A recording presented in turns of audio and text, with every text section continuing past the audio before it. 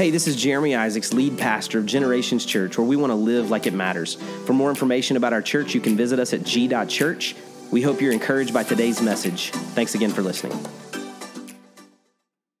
Man, I'm so thankful that you've joined us today, and we've said it a couple of different times, a couple of different ways, but welcome to those that are in person, and welcome to those of you that are watching online. I'm just glad to be able to be back together. I appreciate your willingness to pivot with us last week. We moved back online for 1 week because of the large numbers of people within our church that were battling COVID or had become symptomatic, and it's not an easy decision to make because my preference is to be together in person. And so when we have to make a decision like that, obviously that's a tough decision, but I appreciate you doing that. Last week was probably, if not the largest, one of our largest online attendance that we've had ever in the history of our church, which is, it spans a long time. The history of our church now is 9 years this week.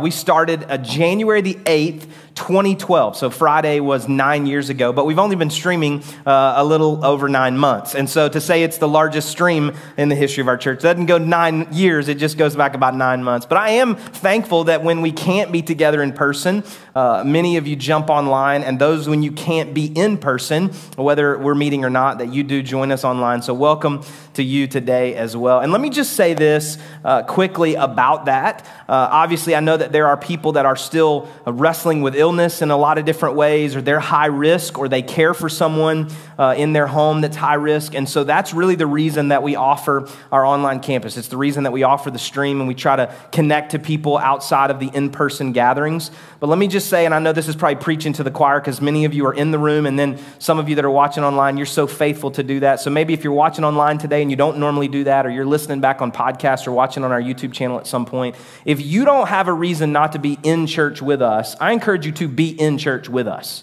The latest statistics this last week say that the American church, the average church, is currently running about 36% of its pre-COVID attendance numbers.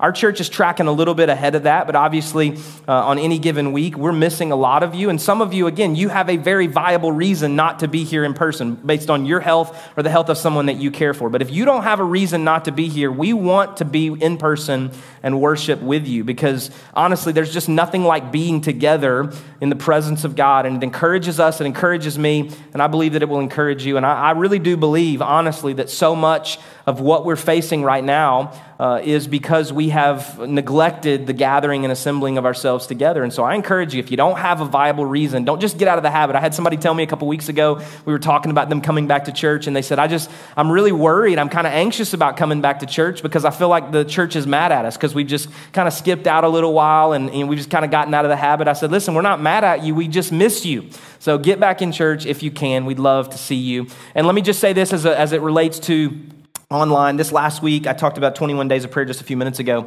This last week, we were online each morning at 6 a.m. And just a great time together in prayer. We're going to continue online this week, Monday through Friday. And so I encourage you to join us on g.church/live each morning at 6 a.m. or on our YouTube channel as it replays throughout the day. But we will gather in person this coming Wednesday night at 7 o'clock for a time of worship and prayer and teaching, and we're going to take communion together. So I encourage you to be with us in person if you can, Wednesday night, 7 o'clock. Those that are under kindergarten, so preschool age and down, will be upstairs in our kids area. We are asking you to RSVP for that just to make sure we've got enough volunteers to serve in that area. Everybody from kindergarten and up will meet with us. It'll be about an hour service, but 7 o'clock Wednesday night. And if you can't be with us in person, you already know there's a reason that you can't be here, and you're going to join us online. I encourage you to go ahead and prepare to participate in communion that night. It's going to be a really special time. And a couple things you heard about from Pastor Trevor. Baptism's coming up in 2 weeks. That's always a special time.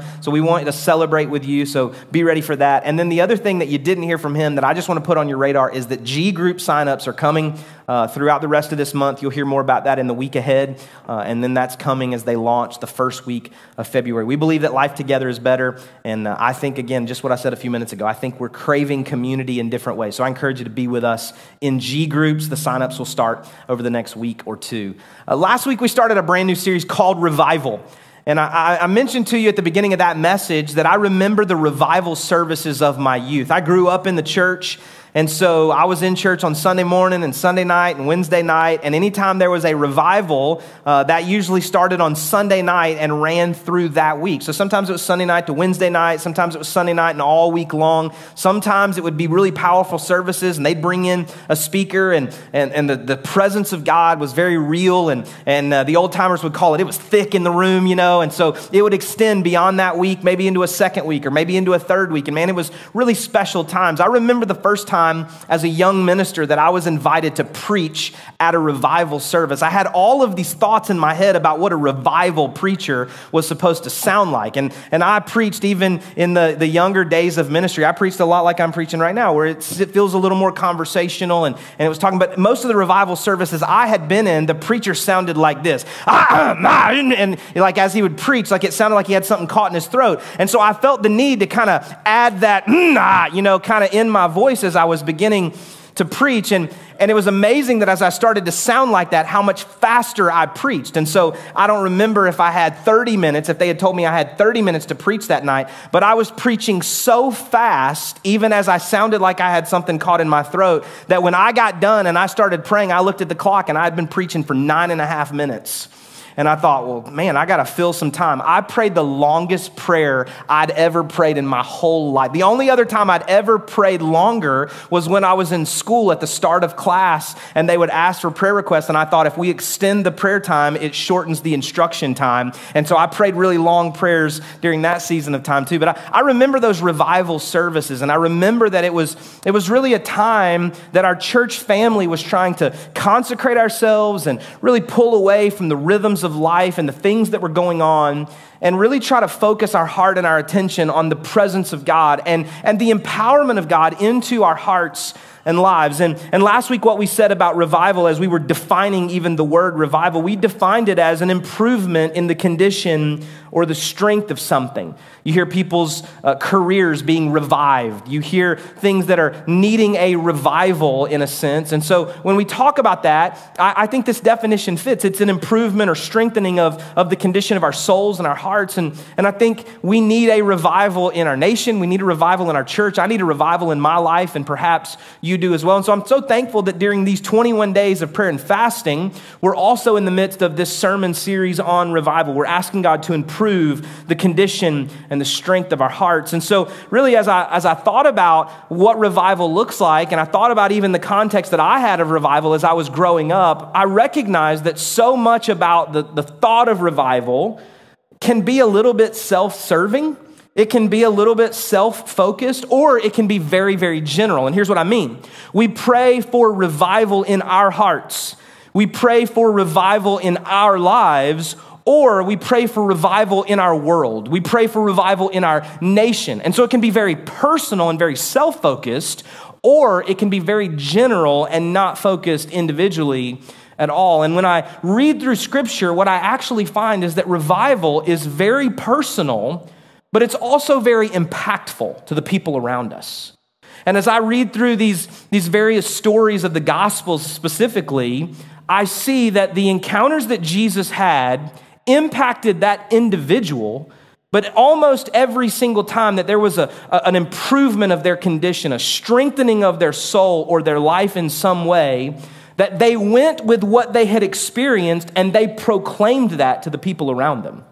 And so when you see the woman at the well, she goes running after her encounter with Jesus Christ back into her town, and she says, "Come and meet the man who told me everything I ever did."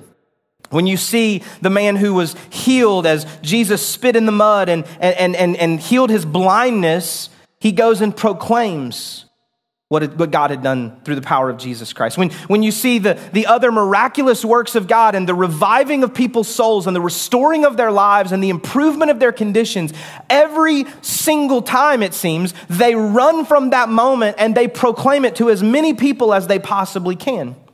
And I believe if we see all of the various revivals throughout history, whether it be American history or world history, it's not just a feel-good event. Now, there's nothing wrong with feeling good. Scripture tells us in at least 2 places that I can find that we are to taste and see that the Lord is good.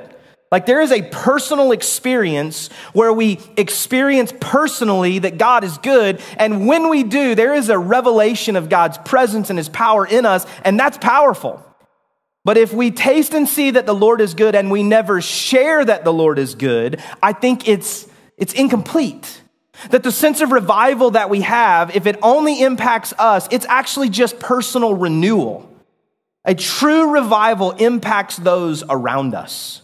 And as I'm praying for revival right now, and starting with me and starting with you, our church family, and moving into our local community and moving into our nation and moving into our world, I'm praying that that revival impacts the lives of people around us. And it's not just a feel-good moment, but it's an improvement of their current condition, and it's a strengthening of their soul and a strengthening of their relationship with Jesus Christ.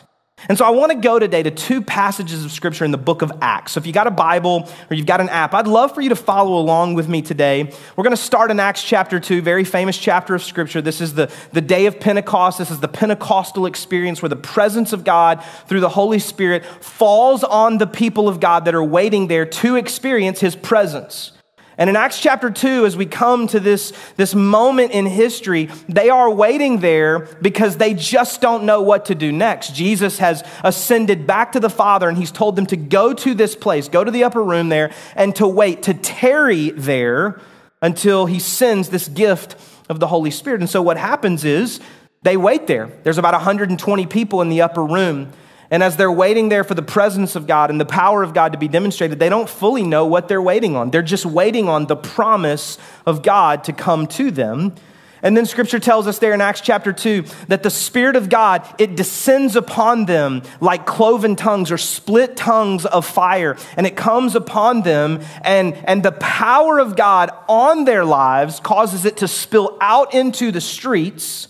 And as it spills out into the streets where these 120 come out into the streets of Jerusalem at that time, it says that Jewish people from every known nation of the world, speaking every known language of the world, they are there in the city for a festival at that time. And so these people that are empowered by the Spirit of God, they come spilling out of the upper room and they are proclaiming the good news of the gospel of Jesus Christ in every known language of the world at that time. And so the gospel is going forth. The gospel spreads rapidly because all of these people hear the good news of the gospel, and then they take the good news of the gospel back to their language, their nation. And this is what we read in Acts chapter 2, beginning in verse 37. This is Peter speaking on the day of Pentecost as he comes out of the upper room. So just imagine him at the bottom of this 2-story building, and he's walking out in the streets, and people are speaking in tongues, speaking in these known languages that they have not learned, and they're proclaiming the gospel, and people begin to ask a question, and this is what they says. When the people heard this, they were cut to the heart and said to Peter and the other apostles, "Brothers, what shall we do?" And Peter replied, "Repent and be baptized, every one of you, in the name of Jesus Christ for the forgiveness of your sins. And you will receive the gift of the Holy Spirit. The promise is for you and your children and for all who are far off, for all whom the Lord our God will call." And with many other words, he warned them and he pleaded with them, "Save yourselves from this corrupt generation." Those who accepted his message were baptized, and about 3,000 were added to their number that day. Verse 42 says this: "They devoted themselves to the apostles' teaching and to fellowship, to the breaking of bread and to prayer. And everyone was filled with awe at the wonders and signs performed by the apostles. And all the believers were together and had everything in common. And they sold property and possessions to give to anyone who had need. And every day they continued to meet together in the temple courts. And they broke bread in their homes. And they ate together with glad and sincere hearts, praising God and enjoying the favor of all the people. And the Lord added to their number daily those who were being saved." There's so many things in that passage of scripture, but what I love is that because I grew up in the church and because I grew up in the Pentecostal church, we reference this passage of scripture a lot. And when this passage of scripture was referenced, it was very focused on the outpouring of the Spirit of God, which I believe in. And we're going to talk a little later this spring about the Holy Spirit and about the gifts of the Spirit. But it was often referenced in relation to the outpouring of the Holy Spirit, the gifts of the Spirit and speaking in tongues and what that looked like in this context. But what I love about this is if this is one of those revival settings where God's presence is poured out on his people and there's a supernatural meeting the natural kind of moment, that a major focus of this is the church in community. They were gathered together, and you can call them what you want to call them, but they were G groups. They were in homes, meeting together, eating together. They were fellowshipping with one another. They were helping to meet the needs of other people. They were giving in their community. And then what we see is that a huge part of the context of this story is an explosion of salvations. An explosion of people who were far from God finding life through Jesus Christ. I believe that revival must include repentance. Revival must include repentance. If it's just a feel-good experience, if it's just an outpouring of God so that the inside of me feels good, I think it falls short of the fullness of what God desires through revival. An outpouring should have some kind of outward response and result in the lives of people around us who are experiencing the presence and power of God. And so if revival comes to my life and it stays in my life, it falls short of impacting the lives that God has placed me to cross their path. I don't think it's by accident that you're in relationship with the people that you're in relationship with.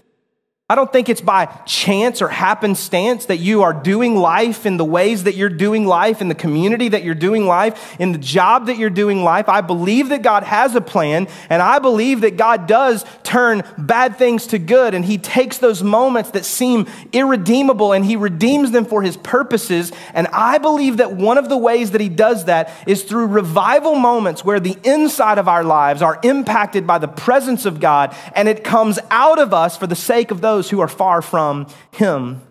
Revival must include repentance. It must include connecting to people who need to know Jesus. And so Peter, in this incredible moment, he comes out of this experience, this personal experience. Can you put yourself in that place and think about what Peter and the disciples must have experienced? Man, the power of God, they had not experienced it like this until right here in this moment. Then up to this point, it had always been Jesus in the flesh right in front of them. And now it's the Spirit of God inside of them. And this is the promise that Jesus extended to them. He says, it's actually better that I leave you so that the Comforter can come, so that he can come and remind you of all that I've taught you, but also to teach you in the ways of God. They experience this amazing outpouring of God. And then the first thing that Peter does when he walks out, the same guy that was so afraid to be connected to Jesus and the ministry of Jesus that he denied him 3 times, just about 50 days before this, he walks out full of confidence and boldness under the power of God, and he proclaims the good news of the gospel to those who need to hear it most. He walks out and proclaims that people need to repent and be saved because they are far from God. If I'm being honest with you, and I don't say this with any ounce of pride at all, over the last few weeks and months, I have become so burdened for lost people. I think it still falls short of what it needs to be, but I'm telling you, like, my wife laughs at me because I will walk into stores and just try to engage people. Not just like nice. I'm talking like engage them because there's a sense in my heart that if they need Jesus, I have the answer. If they're hurting, I know how to help them, not because of me, but because of what I know God can do in their lives, because of what God has done in my life. And I walk into restaurants and I try to engage waiters and waitresses and people that are serving at the cash register and just try to engage people the best. That I've become so burdened for people that are far from God. It's one of the reasons that in this season that I've decided to stay on social media. I've got a number of friends who are getting off of social media, and I respect that decision. I have no problem with that decision for them. But for me, social media is primarily a way to connect to people that I know, but secondarily, it's a mission field. It's a way to engage people who I don't know very well. And so for me, when I start talking about being on Facebook, our church streams on Facebook and connects to people that we've never met because it's shared by other people who attend our church or connected to our church and so on. It's a mission field. And man, I know there's some rough things that are happening right now in the climate of our world. And I know that there's a lot of things that are happening on all these different platforms. I recognize that. I'm not trying to skirt around that issue. I'm just saying, like, to me, it's a mission field. And if I am called by God to take the gospel into the places of the earth where the gospel needs to go, to engage people that need the gospel, then I want to plant myself right in the middle of a place where people need to know him. It would be like if I said, hey, I'm called to Zimbabwe, right? I don't feel that call right now, but if God were to ever do that, I'd have to make sure that I really heard from God, you know? But if I said, hey, I feel like the Lord's calling me to Zimbabwe, I think Corey would go with me. I don't know if the kids would, but I think Corey would go with me, right? And what if I got to Zimbabwe and I planted myself right in the middle of the town, there in some city in Zimbabwe? Couldn't tell you the name of a city in Zimbabwe right now, right? This illustration falls short. But I go and plant myself in the middle of some city in Zimbabwe, and I find out that it's really tough, and that most of the people there disagree with me, and most of the people there don't believe what I believe, and most of the people hold viewpoints that are completely contrary to the viewpoints that I have in life. And it would be like in that moment me going, you know what, this is too hard. I think I'm just going to pack up and go home. I'm just going to take the Bible and go back to my living room and read it for myself and just hang out at my house. No, I believe we've been called to go into the places of the earth where people are far from God and engage them with the truths of God's word. And to take those hard conversations and through the grace of God with gentleness and respect to speak the truth in love. And as Paul did in Acts chapter 17, when he walks into a place that are worshiping idols, he finds some common ground to engage them with the gospel. And he says, hey, you see that idol right there that says to the God that is unknown? I'm here to tell you about that guy. Well, that's not what they intended when they put that idol up, but he found some way to connect the gospel to where they were. And I believe that's what God's called us to. And it's why I'm staying in this season on social media. I'm not saying I'd stay there forever, but if there's some other platform at some point that I can use to expose people to the goodness of God, I'll find it and I'll chase it down. But I don't even have to go online to do that. I can just walk into a grocery store and walk into a restaurant and walk down the halls of the schools where my children go to school. And I can walk down the sidewalk of my neighborhood and pray, God, would you use me today to present the gospel to those who are searching for you and searching for your presence? God, would you do revival in me and let it spill out of me to connect them to those that need to know you? I believe that's what God has called us to. But it's not just people that look like us, and it's not just people that act like us. It's also people that are completely different from us. Look at Acts chapter 10. Quickly, this is another one of the places where the power of the Holy Spirit falls here in the book of Acts. And in Acts chapter 10, this is Peter again, and he has just had a vision. And in this vision, God is speaking to him about things that are unclean.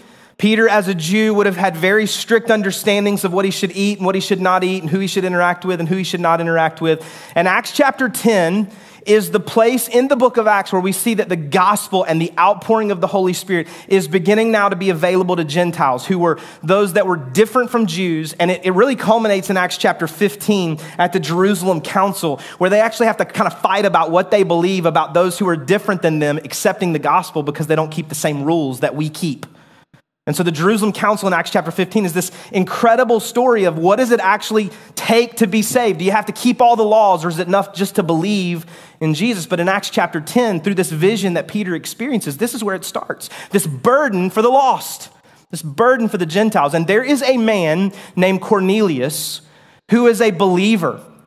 And so he sends, God kind of lays it on his heart, and he sends some servants to go and get Peter.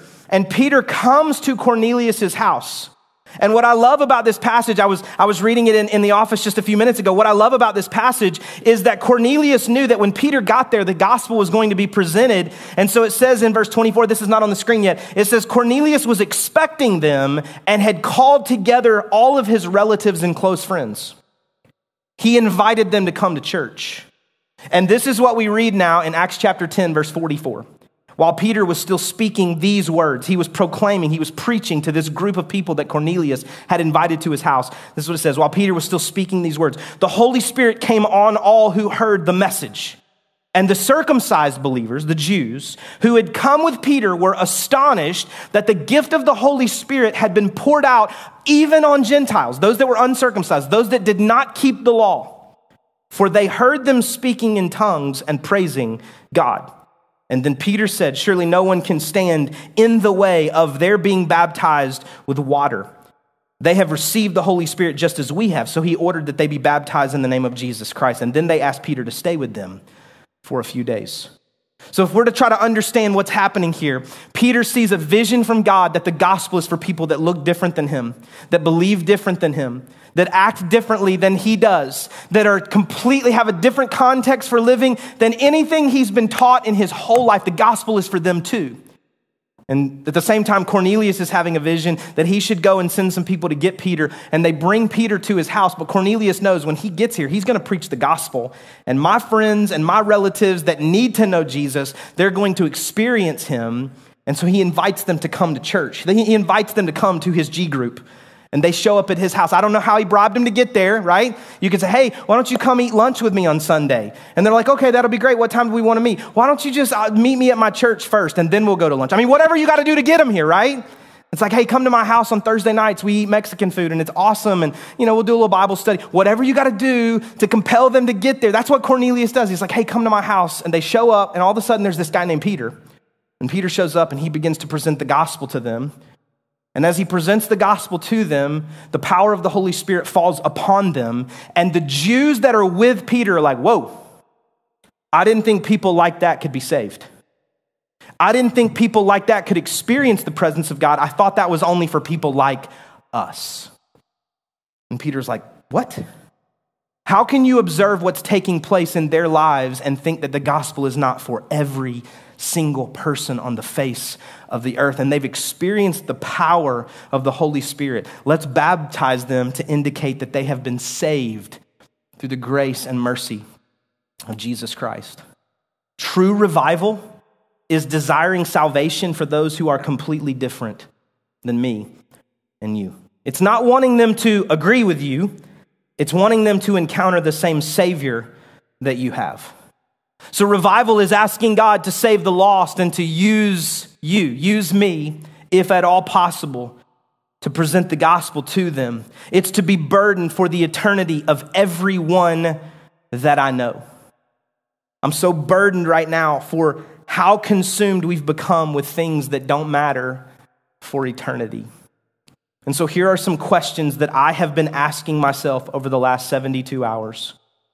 And maybe today they connect to you. These are some filtering revival questions. Maybe you jot these down in the margins of your Bible or type these out in your phone to pray over these during this week of our 21 days of prayer. Some filtering revival questions. Am I more concerned with how someone voted or where they will spend eternity? Am I more concerned with the color of their skin or the forgiveness of their sins? Am I more concerned with whether someone covers their face or not with a mask, or whether they know that their sins can be covered by the blood of the Lamb? Some filtering revival questions. Until you can say that we are burdened for the souls of those around us, we still need revival.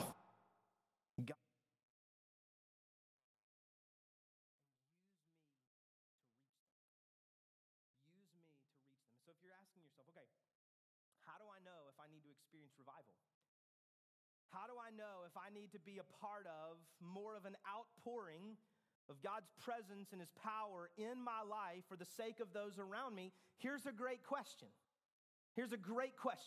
Right?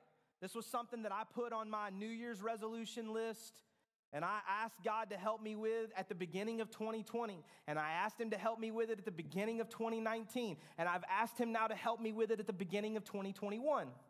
Here's the question. Who is the last person who came to know Jesus because of you? Who is the last person that came to know Jesus because of you? Because of me.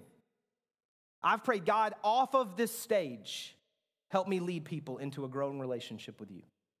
Not just when I strap a mic on and I start talking, not just when they turn the camera on, not just when you show up on Sunday morning. Who is the last person that I led into a growing relationship with Jesus Christ in our community, in my neighborhood, on our ball team, right? Who is the last person that you exposed to the gospel, connected to Jesus, led to the Lord, invited to church like Cornelius did, And I'm not saying, here's the deal, I'm not saying that you become the person that just walks into every restaurant and is like, hey y'all, we meet 9:15 and 11 on Sundays, see you there, and then walk out. Don't do that. I'm not necessarily saying you got to go stand on the street corner with a bullhorn. If that's what God's calling you to, you go ahead and do it. That's fine, right? That's not necessarily what I'm saying.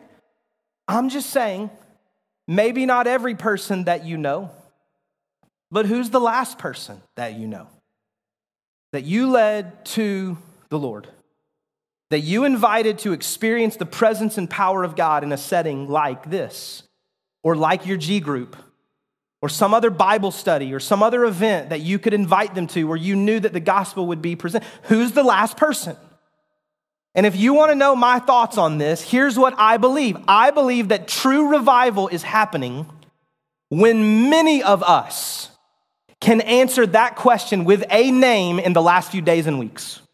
That's when revival's taking place. When revival is accompanied by repentance from those who are far from God. And we are helping through the power of God to lead people toward Him because they're far from Him. And we say, hey, I know how to get close to Him. You just acknowledge that you are a sinner in need of a Savior. And you repent so that you can be baptized. And you can go public with your faith to say, here's the private work that God has done in my heart, and I want to go public with it. True revival's taking place when many of us can give a name in a short period of time to say, this is taking place right now through me, through the power of God. There's this amazing scripture in a totally different context in Isaiah chapter 6, one of my favorite chapters in the whole Bible. There's a great worship song that's written out of the words of Isaiah chapter 6. It's one of my favorites. It plays on my Spotify list when I'm writing sermons. But in Isaiah chapter 6, verse 8, there's this question that seems rhetorical from God, and it says, who will I send? Who shall I send? And there's this amazing answer in return. Here I am, Lord, send me. Here I am, Lord, send me. I think that should be our posture all the time if you're a follower of Jesus Christ. Just saying yes without even knowing the question. Just saying, okay, Zimbabwe? Okay, I mean, all right, I don't know the name of a single city in Zimbabwe. I just tried to think of one. I'll go. Okay, not Zimbabwe? Okay. Facebook. I'll go. Okay, not Facebook. Okay, all right. My job. Yeah, God, I'll go right now. I'll go. I'll be the embodiment of Jesus Christ and the recipient of grace that freely gives grace. And I'll give love because I've received the love of God. And they'll know that I'm your disciple by the way that I love other people. Okay, God, I'll go. Here I am, Lord. Send me.